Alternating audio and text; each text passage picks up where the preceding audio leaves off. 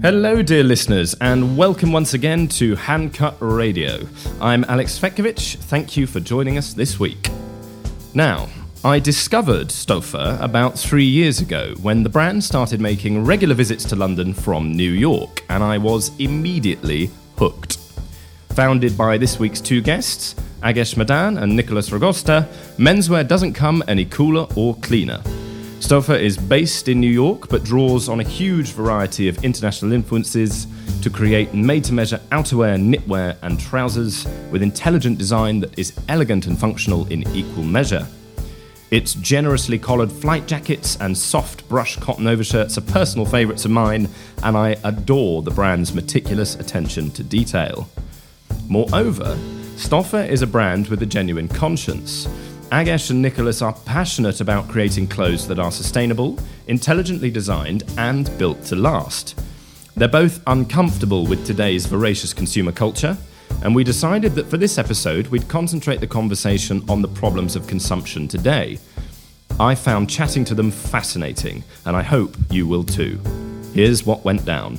One little postscript. This week I've been struck down with a dreaded early autumn cold, so apologies for the occasional sniffle. Well, gentlemen, welcome to Handcut Radio. Thanks so much for coming on. I've been really looking forward to this. I'm intrigued to see where this conversation goes today. We're going to talk about Stouffer, we're going to talk about your philosophy, but I think, listeners, I will always have a little bit of a chat with guests before to think about where the conversation might go, and I think we've got some sort of interesting discussions are going to come out of this around consumer culture and where menswear's at today. So I'm excited to get your take, guys. Thanks for having us. Tis a pleasure. Why don't we jump straight in? What is kind of Stouffer's brand philosophy, and how did you two guys meet, and how did you found Stouffer? Like, let's start at the beginning. Right. I think we start mostly with values first. That's the whole idea. The brand was started on this value of trying to change consumer culture and how people consume tomorrow, and really offering a better option for people. We always talk about this idea of buy less but buy better. We wanted to figure out a way to make it a reality. That's been the crux and underlying purpose or company mission that we would try to work around. All the other decisions are informed by that. We've learned things along the way and come to where we are. Today, we offer a big suite of very thoughtful product, mostly made-to-measure clothing, covering the casual realm of people's lives, which becomes a significant part of theirs, and other complementary products that go with it, in a much more intimate environment with a very personalized service, working with people to actually give them help them be more thoughtful about their purchases, which I feel is important. It's almost like a guiding process for the people. Cool. And there's a lot to unpick there, so I'm gonna work through this bit by bit. But Agesh, I'm interested to know a few things. One, how old is Stouffer now? Be 5 years this October. 5 years. Oh man, do you know what? I thought it was longer than that. That's really interesting. Yeah. God, you've come a long way in a short space of time. It's nice to hear. Yeah. It's harder for us to figure that out while you're in it. So yeah, it's good to see that. Cool, man. But the other question I have is, obviously Stouffer is known for really beautiful casual wear, as you've said, and like made to measure flight jackets, bomber jackets, beautiful overshirts, and kind of quite relaxed, tailored trousers. Mm-hmm. Why did you feel that when you decided to do your own thing, because you were in menswear before, obviously, why casual wear as opposed to tailoring? Because you sort of take a tailored approach to casual wear. I think we felt that there was a void in the marketplace for this type of product. You asked where we met. Agesh and I met at work. We worked at Isaia together. Sorry, I didn't realize that. Yeah, so Agesh was in product development, doing a lot of the fabric development and also the sportswear development, and I was doing made to measure and customer service and sales. But we always felt that very much believed in the service of made to measure and felt that that it was a real value add for clients. We enjoyed making our clothing, but didn't have an option when it came to casual stuff. You could make a suit, but you couldn't make a jacket. we both we're a little bit difficult to fit, and so when we would go out looking for these kind of iconic things, a leather jacket, it was hard to find, and they're hard to alter. So that was I think part of the genesis, and then also I guess you mentioned buy less, buy better earlier, but this idea that this was something that had been marketed a lot, but we didn't feel like there was a relevant way to approach that for us as consumers. So I think the genesis was definitely somewhere around there. And I guess actually buy less, buy better is such an important line, but it gets used a lot. And actually the number of, slightly controversial thing to sort of open this conversation with, but I think the number of brands that talk about buy less, buy better and don't actually live up to that promise is significant, whereas Stouffer really does live up to that promise. I mean, also just fundamentally, that was something that was consciously built into us right from the start. So it's maybe, I mean, not blaming the other ones, but like it's easier for us to do because we made a conscious choice in the beginning to be like, we're going to make as much as we can only after the order is taken. So as much as possible, barring a few accessories, which we do in very short limited runs, which eventually find an owner almost every time. And who really values that product. We want it. And then having Nick had a lot of experience with made to measure with Isaiah, and then further went at an even higher level with the Armory. So we understood the intimacy and the personalization of the product that you can provide, and how much more somebody values a product that is created in that intimate conversation and then becomes a part of that. It's a lot harder to get rid of a jacket that was just made for you after you had 2 conversations, because you're intimately involved in the creation of the process. And a lot easier something that you bought on an impulse, and then you're like, you know what, that wasn't that good a choice. And since the intimate relation's there, we're here to go through the dialogue. You gain a little bit of weight, we'll help adjust and get you where you lose a little bit of weight. And that's where your actual connection with your clothes is a lot more thoughtful than before. And all that informed every step of it. And It's very funny that you say that, because still to this day, I am so guilty of making those snap decisions. Yeah. And what I'm realizing is that I'll make a snap decision, and it might, let's say 2 years ago, it might have taken me 6 months to figure out that was a bad choice. Now I'm doing it in like 2 weeks and going, oh God, I should not have bought that. So it's super interesting to kind of, we all make those mistakes, and I continue to make those mistakes today. But it is nice to know that there are brands out there like Stouffer who are encouraging me not to. Well, and it's not that we discourage people from using instinct or going with a choice that they're attracted to. Oftentimes that's the right thing. And a lot of our job is kind of siphoning through a lot of the noise and getting to that point that the guy says, well, this is what I liked first. Okay, that's fine. That's what you like. That's your instinct. That's probably the thing that you're going to wear the most. Don't overthink it either. But I think that's why we're there, and where our service comes into play, and helping people really hone in on what the right decision for them is. I love that idea of cutting through the noise. That's something that I say to clients quite a lot, just from a content perspective. Is like, content today, there's so much fluff out there and so much guff and nonsense. It has to be of such a high standard that it's really incisive from the start. Yeah. So how does Stouffer do that from a product perspective then? How do you kind of cut through the noise with your product? I mean, there's multiple steps of it. Right from the start, our collection is really compact and edited. What we offer, whether, as you mentioned, the outerwear, the trousers, we never at a single point offer a giant collection. It's usually 4 to 5 silhouettes at any point. All products are thoroughly wear tested for a year or 2, so we kind of have an idea of how a model would age over different body types. So we've got a sense of, okay, these kind of zippers end up doing that. So our recommendations are a lot more thoughtful from a longevity point of view. That's rather so than just. So you will test products for that long? Yeah, there's multiple people on the team from different licenses. We'll try different things at different levels of production, and then we see the wear and tear, and we'll make a few changes and then go back and then launch the thing. Which is part of, we get a question often from clients, can I make changes to the model? Can I move a pocket? Something like that. And the reason that we don't do it is because we've spent so much time developing the models. We know how they're going to react with our different materials, with the changes that we're making to the fit.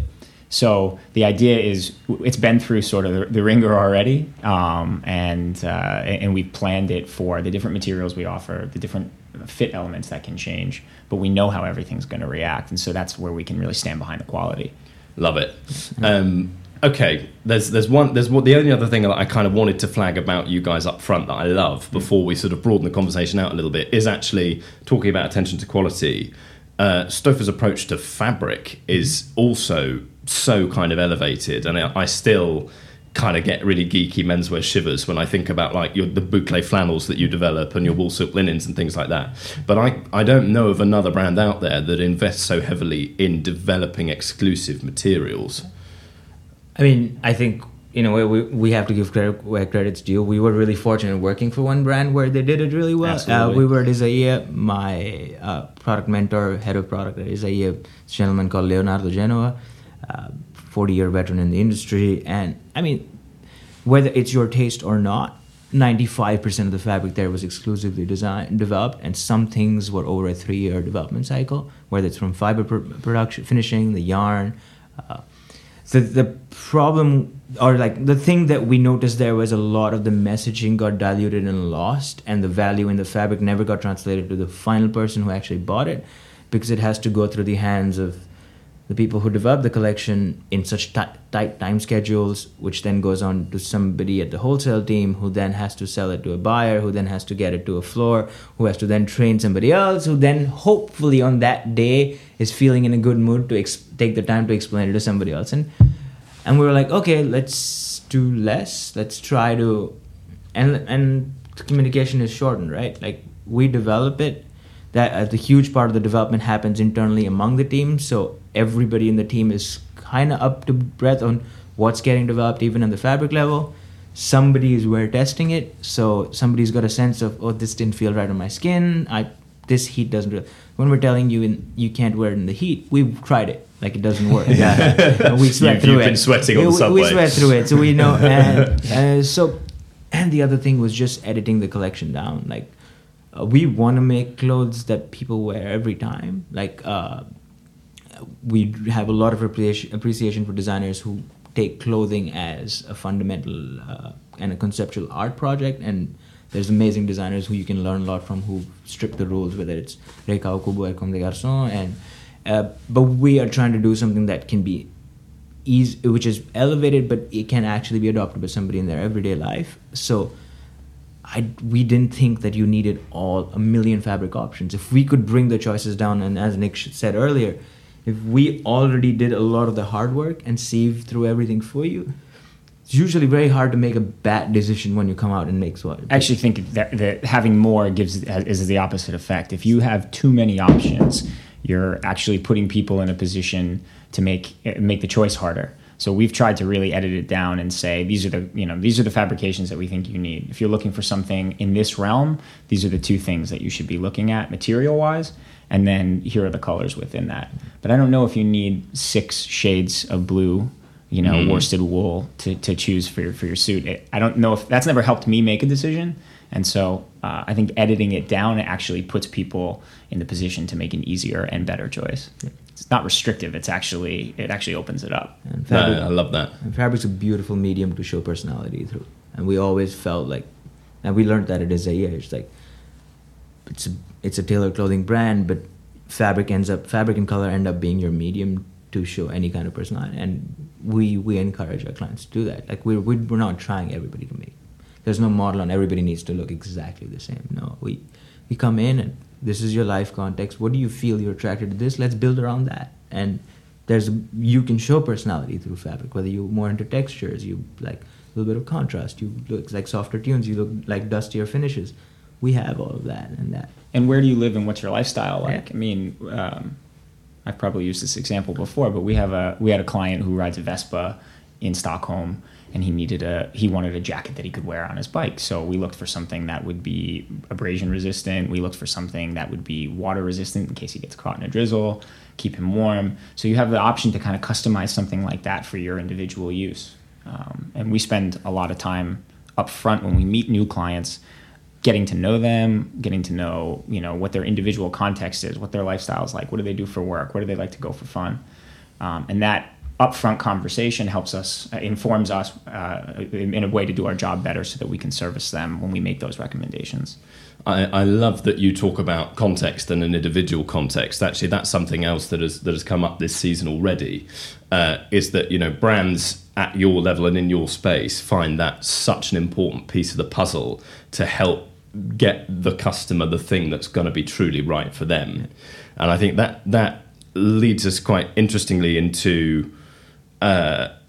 or lets us segue into another part of the conversation, which is that, you know, Stouffer we've established very quickly, is all about simplicity, creating something that's going to be truly fit for purpose, that's going to last, that's been responsibly manufactured, that's curated, that's clean and cool. You're making life as easy as possible to make the right choice. Now, the flip side is you're doing that against a landscape which I think a lot of listeners and myself and a lot of guys in menswear are growing increasingly uncomfortable about, which is that consumer culture is crazy at the moment. We're spending. We're hearing horrible headlines about, you know, manufacturers like pouring pollutants into the Ganges, and, you know, certain brands are burning merchandise rather than retail it just to keep their margins up or whatever, or keep their retail. So what's your take on kind of where consumer culture is at, and how are you trying to counteract it in your own little way? I mean, you've captured the dire parts of the landscape, right? Like I don't need to repeat the stats and numbers on what you just said. It's excess. It's a lot of a lot. And that's something that we hopefully stand in stark contrast to. Yeah. And the bigger thing, I think the responsibility, there's some amazing pieces that have been talked about. It's just the conversation never continues. I think the responsibility lies both on the maker side and the consumer side. Brands continue doing that because people continue buying. There's also a bigger problem is it's the way how we've created value systems and how we value brands and companies. We say a company is great if it grew 20% every year, again and again. Put that much pressure on the company. You got to grow, because you can't be on the stock market, can't get investment, and you don't need to be profitable, just need to sell more. That's just an unsustainable model as a company or a team or a creator, because you're literally telling me all I need to care about is how much I sell. Don't care about whether we can make profit or whether we can be sustainable as a unit, whether we take care of the people inside the company. That's not how we value companies. And I mean, a little bit of the onus is on the press too. The press goes, and there's a lot of price-based press. It's just like best outfit under $100, best outfit. No, why don't we talk about the most thoughtful outfit that's going to last you 10 years? Might need a little bit of investment now. Save up to buy it. That doesn't seem like a conversation, because it's a harder conversation to have. It's all long lead based. It's like, okay, you're only going to see benefits after a while. Even as press, you're going to see benefits after a while as a company. It's not short term. I can raise a lot of money. Each founder can then be worth $2 billion and then exit with the $1 billion in the bucket. It's all benchmarking against technology companies, which have a great higher curve, fake use of the word and innovation. There's a lot of underlying problems here, but it's systemic to a point where we talk about it every time. We're not really addressing the issue. The issue is, as you said, it's a lot of a lot. We make a lot because we continue marketing a lot of consumption, which subconsciously a client's like, okay, I just need to buy more to look better every time. Putting responsibility on just one is not enough. So our aim is hopefully we can give what we can do is give somebody a better option. Hopefully continue communicating and be open about this conversation. If a client comes up, I was like, we've talked about it before. The problem is not buying something else from another brand. Do it. But put that brand through the same lens that you would, put onto others what you'd want them to do to you. It's just like, put it on the same lens. Like you need to be as thoughtful as you want the brand to be. Like, so as a client, be as thoughtful as you would want somebody serving you food to be. Like it's easier to convince people, has been easier to convince people over food over the last 5 years. We use that often years. as a parallel, I think, for what we do. The slow food movement, I think, is something that resonated with us, and it's something that we relate to how we approach our product and our brand. But Agesh said it earlier. I think the biggest problem, it's a systemic problem because the businesses are set up in a way that incentivizes them to be, I don't want to say in the wrong way, but certainly at this point in time, it feels like growth and the pace of growth, which sort of injects the problem with steroids, is such an important factor. And particularly right now, we're in a moment where I think hype is sort of overvalued and overemphasized in place of longevity, quality. And it's not that I think hype is necessarily a bad thing. I think it's a powerful tool to get a message out there. It's just when that is the only thing that's important, you lose the other aspects of what you should be looking for, which something quality, something that's going to last you a really long time. It can still be cool. Yeah, that's fascinating. I love the fact that I think this question around hype is really interesting. And actually, I was having a conversation with a friend last night who was saying that he's finding the kind of study of hype in menswear fascinating at the moment because he kind of can't sort of understand some of the things that are happening in this industry. The first thing actually to pick on for me is this idea of the fashion press not helping. Now, this is something obviously I have quite direct experience of, and I absolutely agree. There's this bizarre phenomenon, and it all actually comes back to digital. And I'm increasingly coming to the conclusion that everything evil in the world at the moment is driven by social media, which is, I know, a ridiculous thing to say, but it keeps running around my head because when all the men's lifestyle and fashion magazines got into digital, whether it was 5 years ago, because some did do that as late as only a few years ago, or 15 years ago, it became apparent very quickly that the kind of content that didn't necessarily grow long-term engagement, but that grew traffic quickly, was really, really basic, best outfit under 500 quid, really sort of uninspiring short-form content. Clickbait. And we still I can't think of a brand today a media brand today that doesn't do that. And I find it really, really problematic because if we keep feeding the consumer these messages of here are 5 t-shirts for under 30 quid that you need for this spring, or here are all the swim shorts you need, but they're only, it's just about a price point. The content in and of itself certainly feels like reductive and sort of the lowest common denominator, but beyond just the type of content, it's also the pace of it and in the quantity that's needed for digital. I think you make a good point with digital and social media, because now the idea is that we have to be connected at all times. And if you're not posting 10, 20 articles a day, you're not really keeping pace. That for me is part of the problem, because there is a limitation to how much you can do and how well you can do something if you start to shrink the time cycle that you have to do it in. I mean, if to compare it to sports for a second, you run a 100-meter dash at a certain pace. It doesn't mean you can do that 4 times and run the 400 at that pace, right? Totally. So there has to be this, I think, redistribution of the time spent on longer form things. I think less is more in this respect. I totally agree, but I think there are a couple of things there. And the first is I've experienced myself the challenges of having to kind of run a digital product for a media brand and being like, okay, there's a team of 2 of us in this magazine for online, and we've got to publish 4 stories today, so that's 2 each, and I'm going to get you 1 by 12 o'clock and 1 by 4 o'clock, and then at the same time someone's doing 1 for 11 and 1 for 5, and you constantly, you don't have time to think about or produce anything compelling. And the solution is this really easy, almost price-driven content. But you are also right when you say that the consumer responds to it.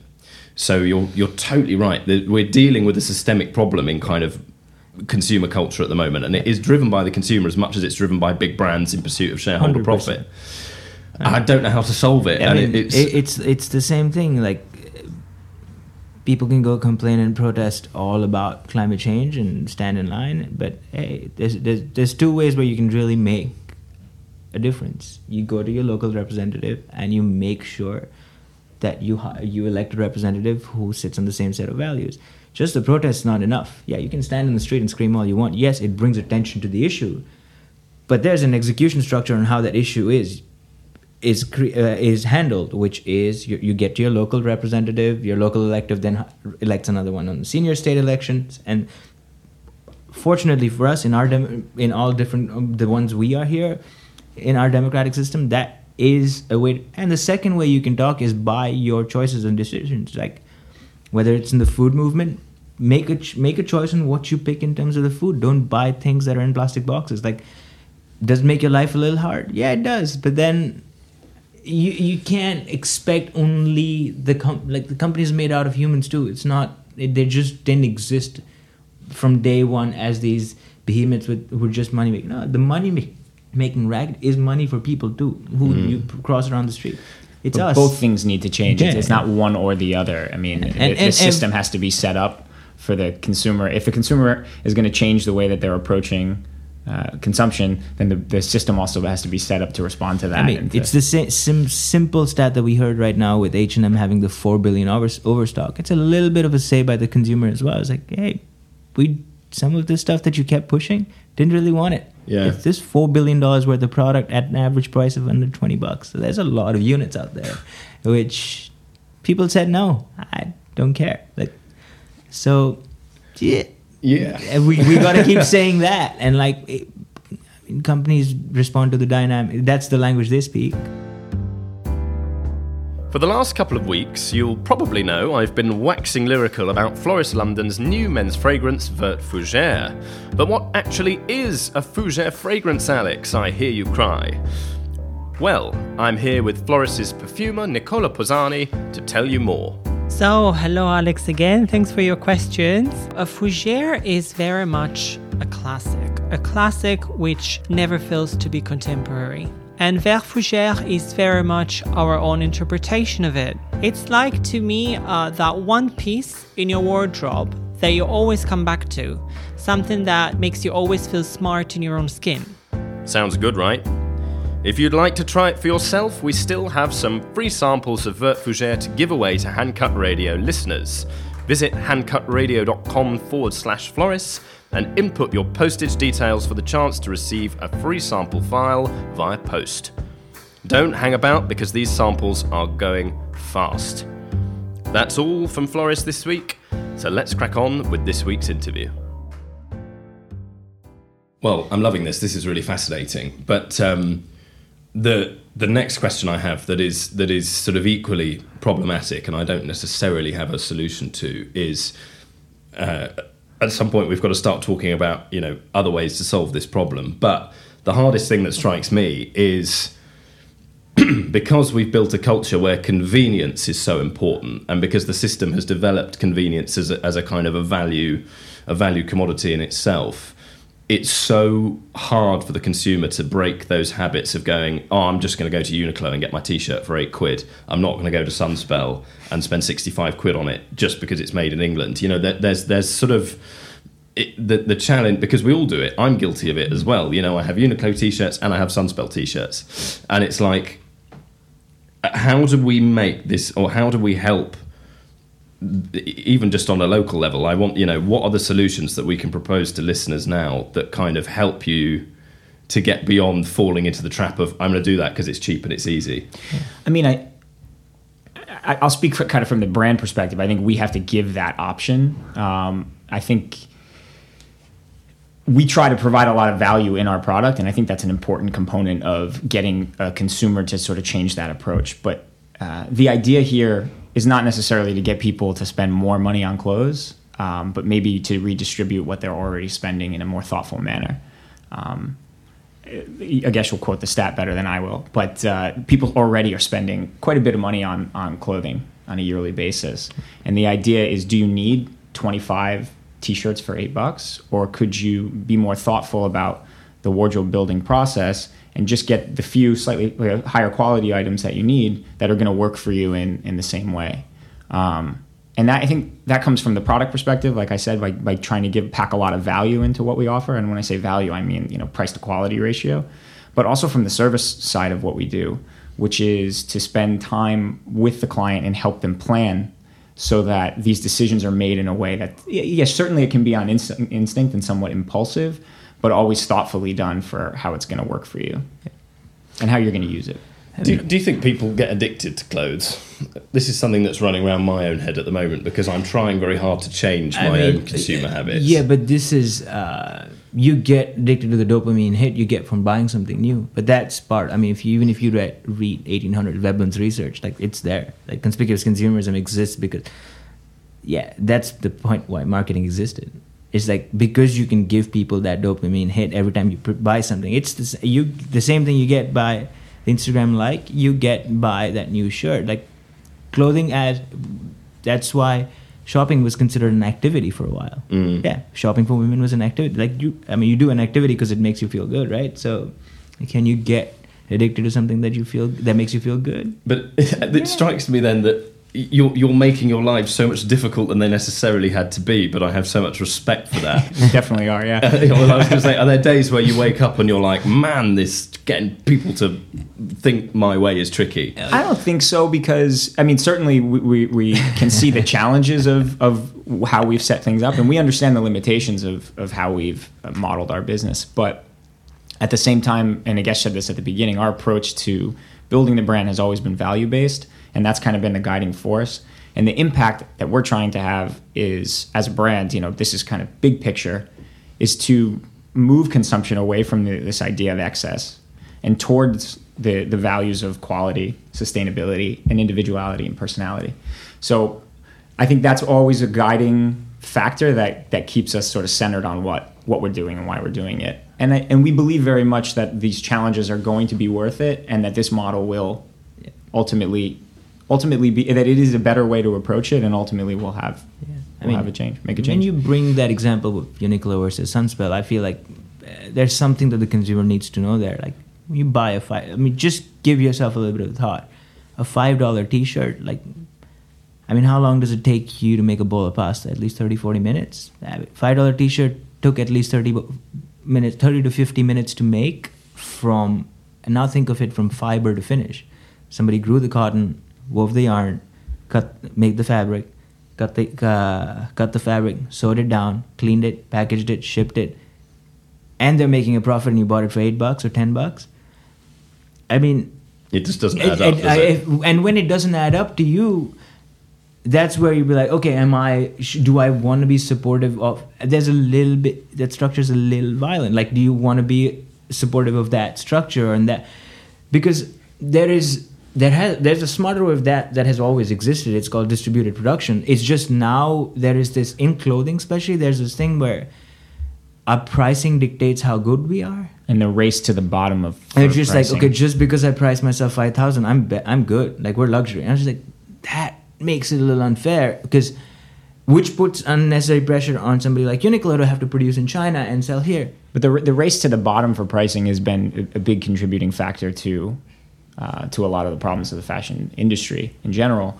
And also, I mean, at a certain point in time, something can only get so much cheaper. There is still a raw cost to a product, and you have to ask yourself, as a consumer and certainly as a business, when I'm making something for such a low cost, where is that cost getting cut from? I mean, somebody might not be getting paid very well. We might be using the cheapest possible synthetic material that can be harmful. There's been a lot of studies recently about all the plastics that are, essentially from washing machines that are getting put back into the oceans through all the plastic clothing that we wear, and also it's that's been linked to a lot of health problems. So, like we were talking about earlier with media, if the marker of success is the quantity that you're putting out, if the marker of success for a brand is the lowest possible price, something's got to give somewhere, And so you have to ask what you're giving up to get to that point. Do you need to ship the product all the way from 2 continents away? Like, that's a cost. And this is a cost to the environment. The parallel to the food idea, I think, this is a really clear line.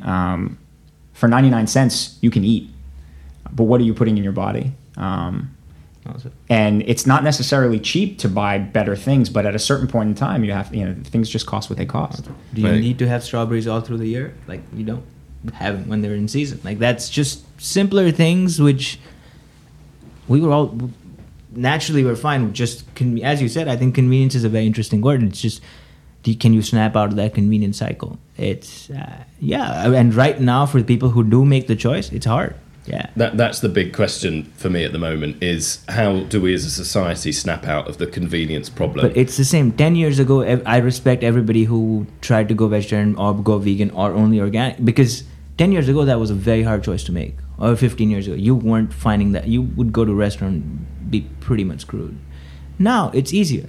There's milk alternatives. It's become easier because people who make things have started giving the option to make it easier. I can make the choice to not drink milk because there's oat alternatives which were grown within the realm of the continent. I can pick a company which grows the oat in the same continent. Okay, I can choose to drink a little less milk and drink that milk.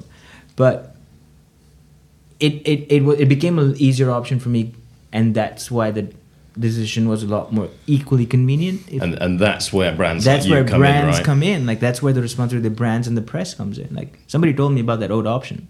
Okay, now that leads into my next question, which I did want to ask is from your perspective as a brand that's trying to do things in a responsible way, what can journalists like myself do to help? And that question is as much for me as it is for the listener. I apologise, listeners, but I'm intrigued to hear your take. Oof. Yeah. Just not publish the obvious content, I guess. No, I don't know if it's that or if it's more about the consideration of what you're valuing when you write an article. Certainly now it feels, and I mentioned this earlier, but now it feels like hype is the big thing. And that's fine, but to step back maybe and think about it before we push something and think about the values of what we're pushing. Yeah, and hold the brands and companies to a higher standard rather than just profitability and visual aesthetics. Like, but see, that's again the problem. And that's the problem because a lot of the media companies are funded by the brands. Yeah, so, that's exactly this. And so and slowly as all of this gets a little bit more exposed, the trust from the consumer goes down too. I mean, I hate to say it, but a lot of the people who come to us found us on Instagram didn't get or they might have read one random article. The articles that actually got us are thoughtful articles about our interviews about the business model, but not because they saw the photo of one product somewhere. That was not enough. And maybe these are our initial clients. These are the first 3 years of these kind of clients coming in. They are finding us, and I mean, if you talk about convenience, I don't think we're a very convenient model right now, especially with the trunk shows, because you can only find us for 7 days a month in a place where you have to kind of align both your... I'm very thankful for our clients to make that decision. It's an inconvenient decision. They can go to another store, department store, and do it, but they've chose to align their values to us, and we just press can support that, but supporting those kind of decisions. And I think how that works in the framework, I mean, I have to put that question to you. Like that's you spend more time in there than I have. You know, it's so funny that this seems to be one of 2 or 3 questions that have run right the way through this podcast from the very first episode with Mr. Crompton. I get very disillusioned when we talk and think about things like this, because I just don't know what the answer is, because the media industry is in flux. There are, whether they admit to it or not, there are brands out there that are struggling. And when you struggle as a brand, you go after any bit of money you can get wherever it is. And it doesn't matter whether it's coming from a massive brand that's producing clothes in the most appalling way. If the industry, the problem is magazines at the moment, or not, I shouldn't say all, but the majority of magazines, as far as I can tell, are not in a strong enough position to really big a brand like you up and talk down the big commercial players, because the money, as you've said, comes from the big commercial players. I don't know what the answer is. I'm increasingly thinking that there is unexploited kind of editorial power and trust to be found in some really small independent brands, and it might be a print product that only prints 10,000 copies that you've got to really go out of your way to find. But if you kind of can almost start a print product as a passion project but run it properly and hold yourself up to certain editorial standards, I think there's something in that I need to think more about. And there are small niche interest titles out there that are doing that. And it's a vicious cycle, right? Like, if you do that, hopefully you can encourage enough clients to look out for that level. because as you said, a lot of these media companies wouldn't exist without the audience and the clicks and the copy sold. Like after a point, the advertiser only going to advertise for that long. I've been at a brand making the decisions. After a point, the $20,000 page only makes that much sense when your distribution is that big. And once 4 years in, that's the first thing you cut out if times get hard. And so, I've always found the structure of media to be very interesting to understand how that stays as a true business and how it needs to get imagined. I think Business of Fashion at least tries to have a lot of conversations about it. I don't know if they found a format, but at least there's an open dialogue about it, of what the future needs to be, because it takes a lot of work to thoughtfully create at the media level, a lot of research. Even somebody as respected as the New York Times has a hard time. So it's like it's not just the fashion press that's going to have difficult. A hard time. There's also got to be this break in from what people are doing to as compared to what they could do. People might click on an article a lot because it's what they're seeing, but if you gave them something else, who's to say they wouldn't click on that? It's about being brave enough to do it, isn't it? And I think also, what I'm looking for from a magazine or a publication that I read is to be informative. It doesn't necessarily have to be new all the time, and I don't get much value from somebody just pushing new stuff in front of me all the time if it's not very good. So I think that quality to quantity ratio needs to get figured out. Somewhere along the line. This is all so interesting to me. It's really interesting food for thought. I'm going to have to go away and listen to this conversation 5 times and re-synthesize it in my own head. Next question, sort of moving on laterally. We've mentioned luxury. Mainstream luxury has sort of been on the fringes of our conversation so far. Is luxury a problematic sort of term in itself at the moment? I think it depends on how you define luxury, which is not necessary. For me personally, luxury is not necessarily about excess or opulence.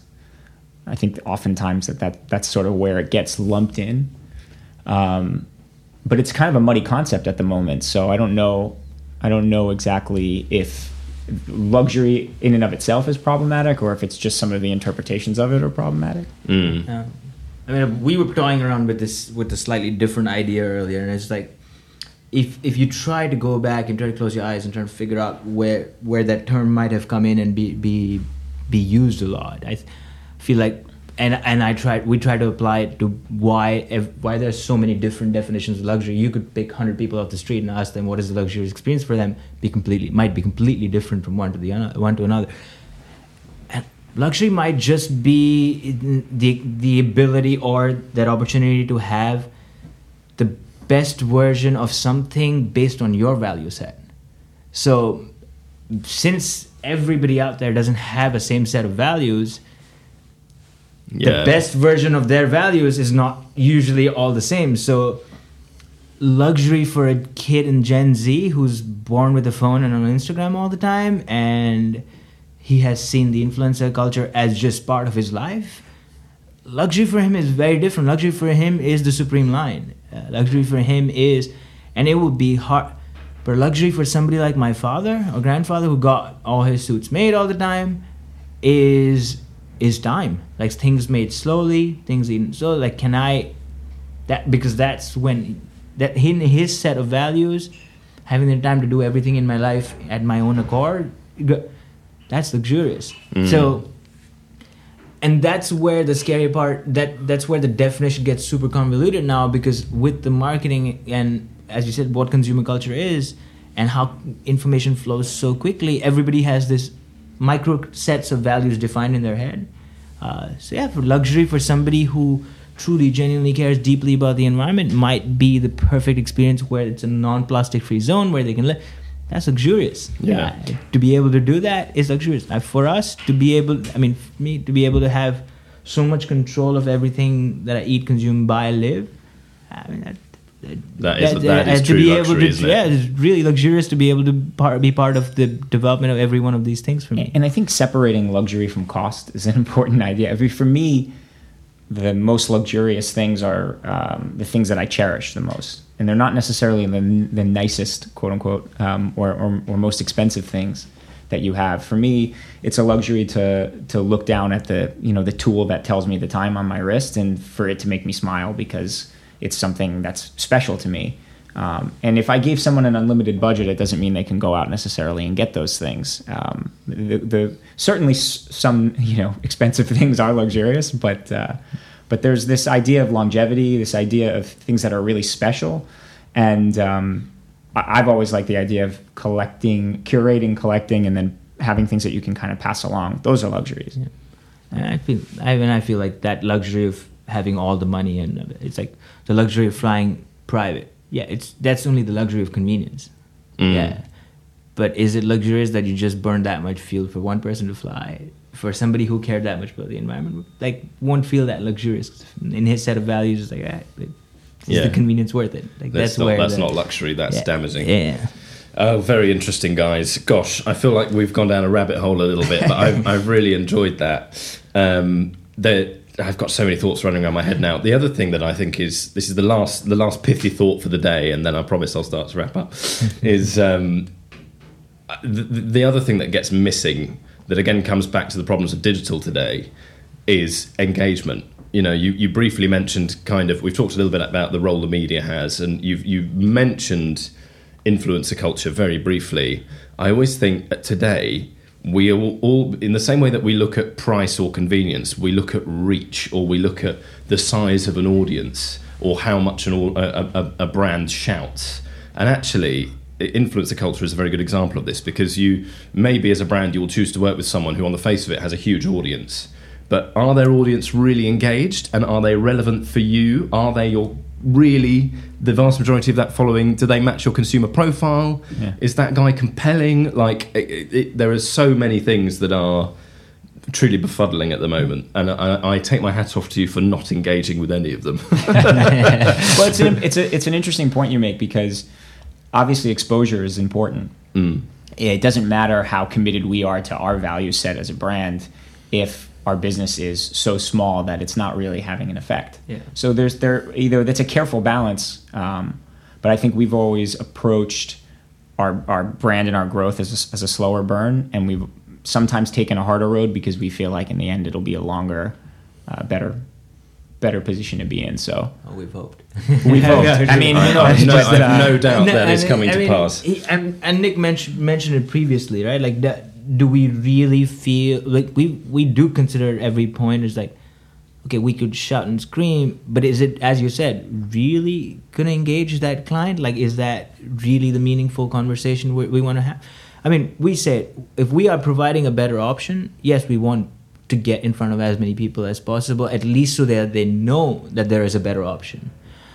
But we also really value the fact that our better option works by having deeper engagements with the people who are actually engaging with us. So the people who are making those courageous choices right now to deal with an inconvenient brand who only comes in once in a week and once a month to them, we want to give them everything we can so that they can probably share it within their circle, and they bring two friends over who are like, okay, I'm happy to make that choice as well.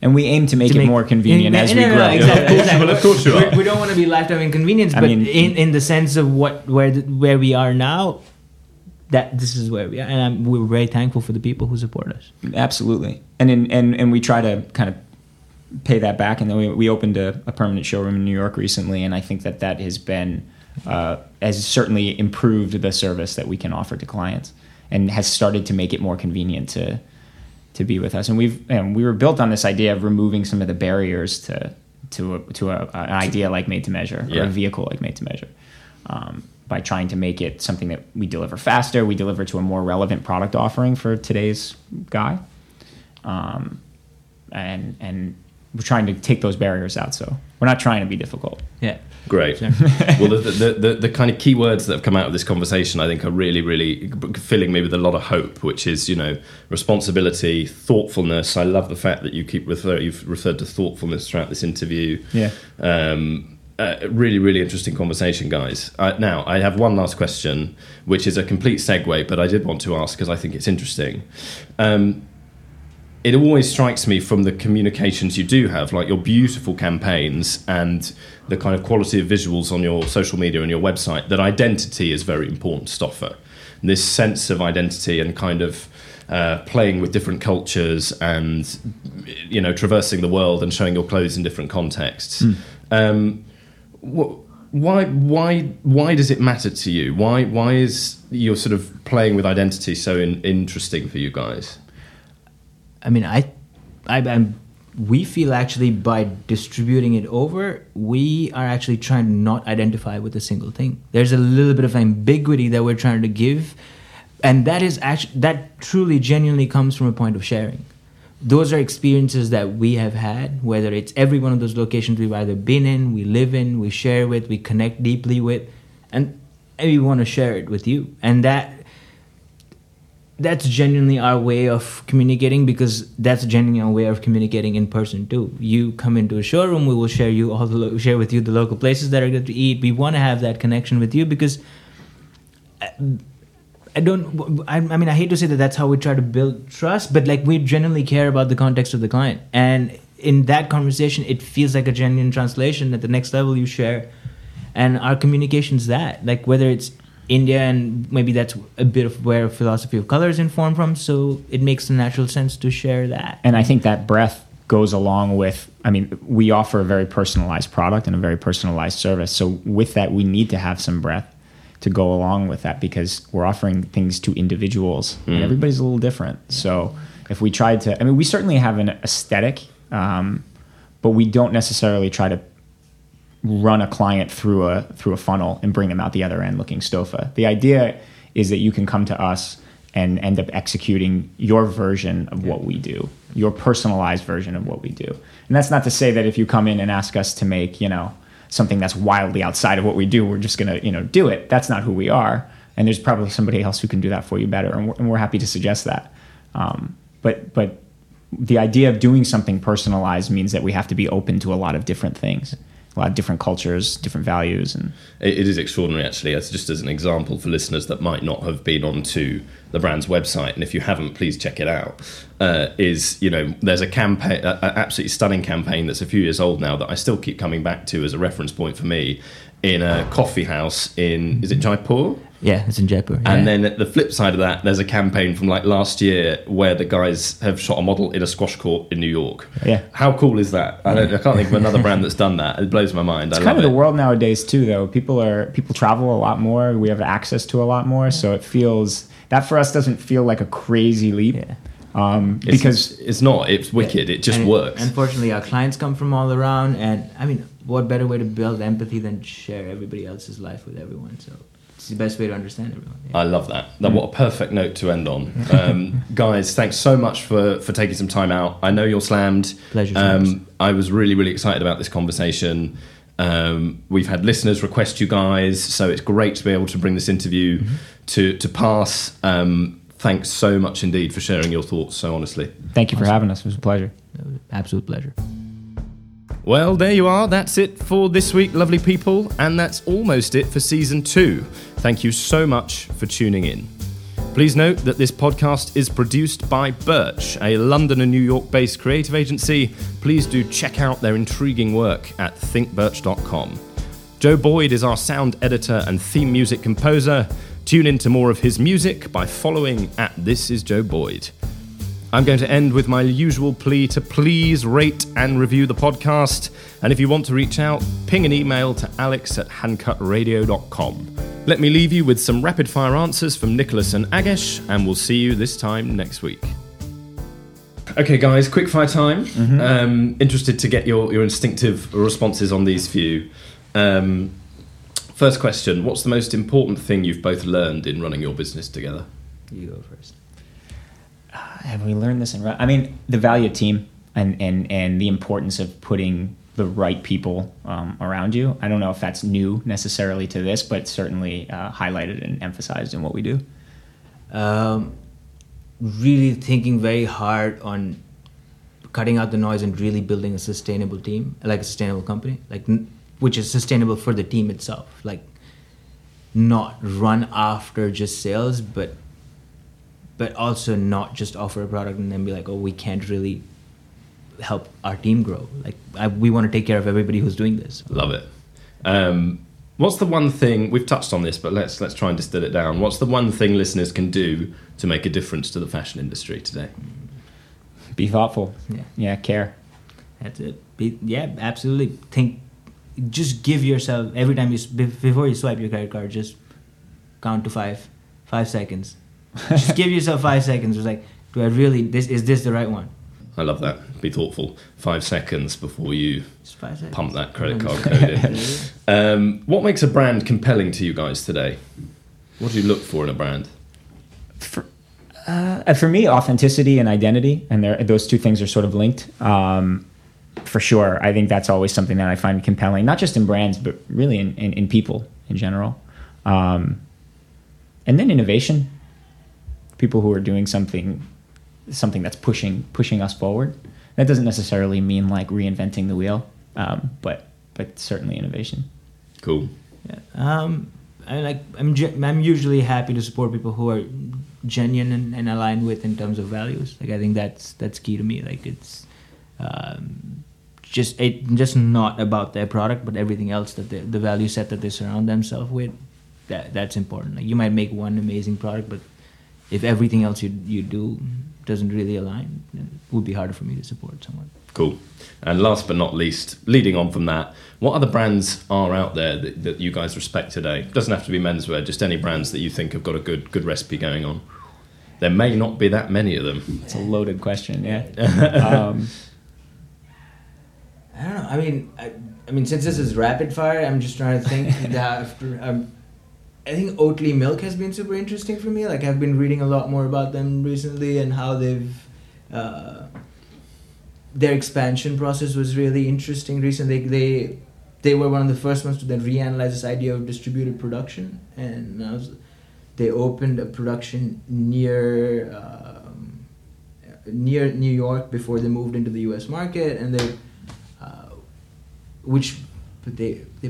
as a premium product, they probably would not have had to do. So there was like interesting things, and I don't. Again, it's a private company, and you don't have complete information about it. But it's been interesting to see where they've come from in terms of innovation. It's interesting that you pick up on that, because they're a brand that I've found quite interesting recently. You know, I've started drinking oat milk off the back of the way they are at least saying they're doing things. Yeah, and I mean they've been open to a lot of. They're one of the few ones who've been open to a lot of people coming into their production, getting an idea of. It's interesting to hear what they're doing, and I felt like a lot of the values aligned in that sense. Bridging off that, there's a company, Impossible Burger or Beyond Meat, which I find to be, and this is like totally not menswear related. That's cool. But I find the idea really interesting. I read a really interesting article from the founder of Impossible Burger where he talked about the way that they've positioned the company, even though it's a meat-free option, it's never been positioned from this necessarily from that perspective. It's still like a luxury good. For us, I say luxury brand, but for them, it's like tasty and really good. And that was the first thing that they led with, rather than leading with the idea that it's an alternative to meat. And I think this Tesla comes with a lot of other things, but they've done that too. They were somebody who proposed this idea of a car that's better for the world, but made it luxurious and beautiful and for lack of a better word, sexy. Very cool. Guys, thank you so much again. Really, really enjoyed this conversation. Thank you. Pleasure's ours.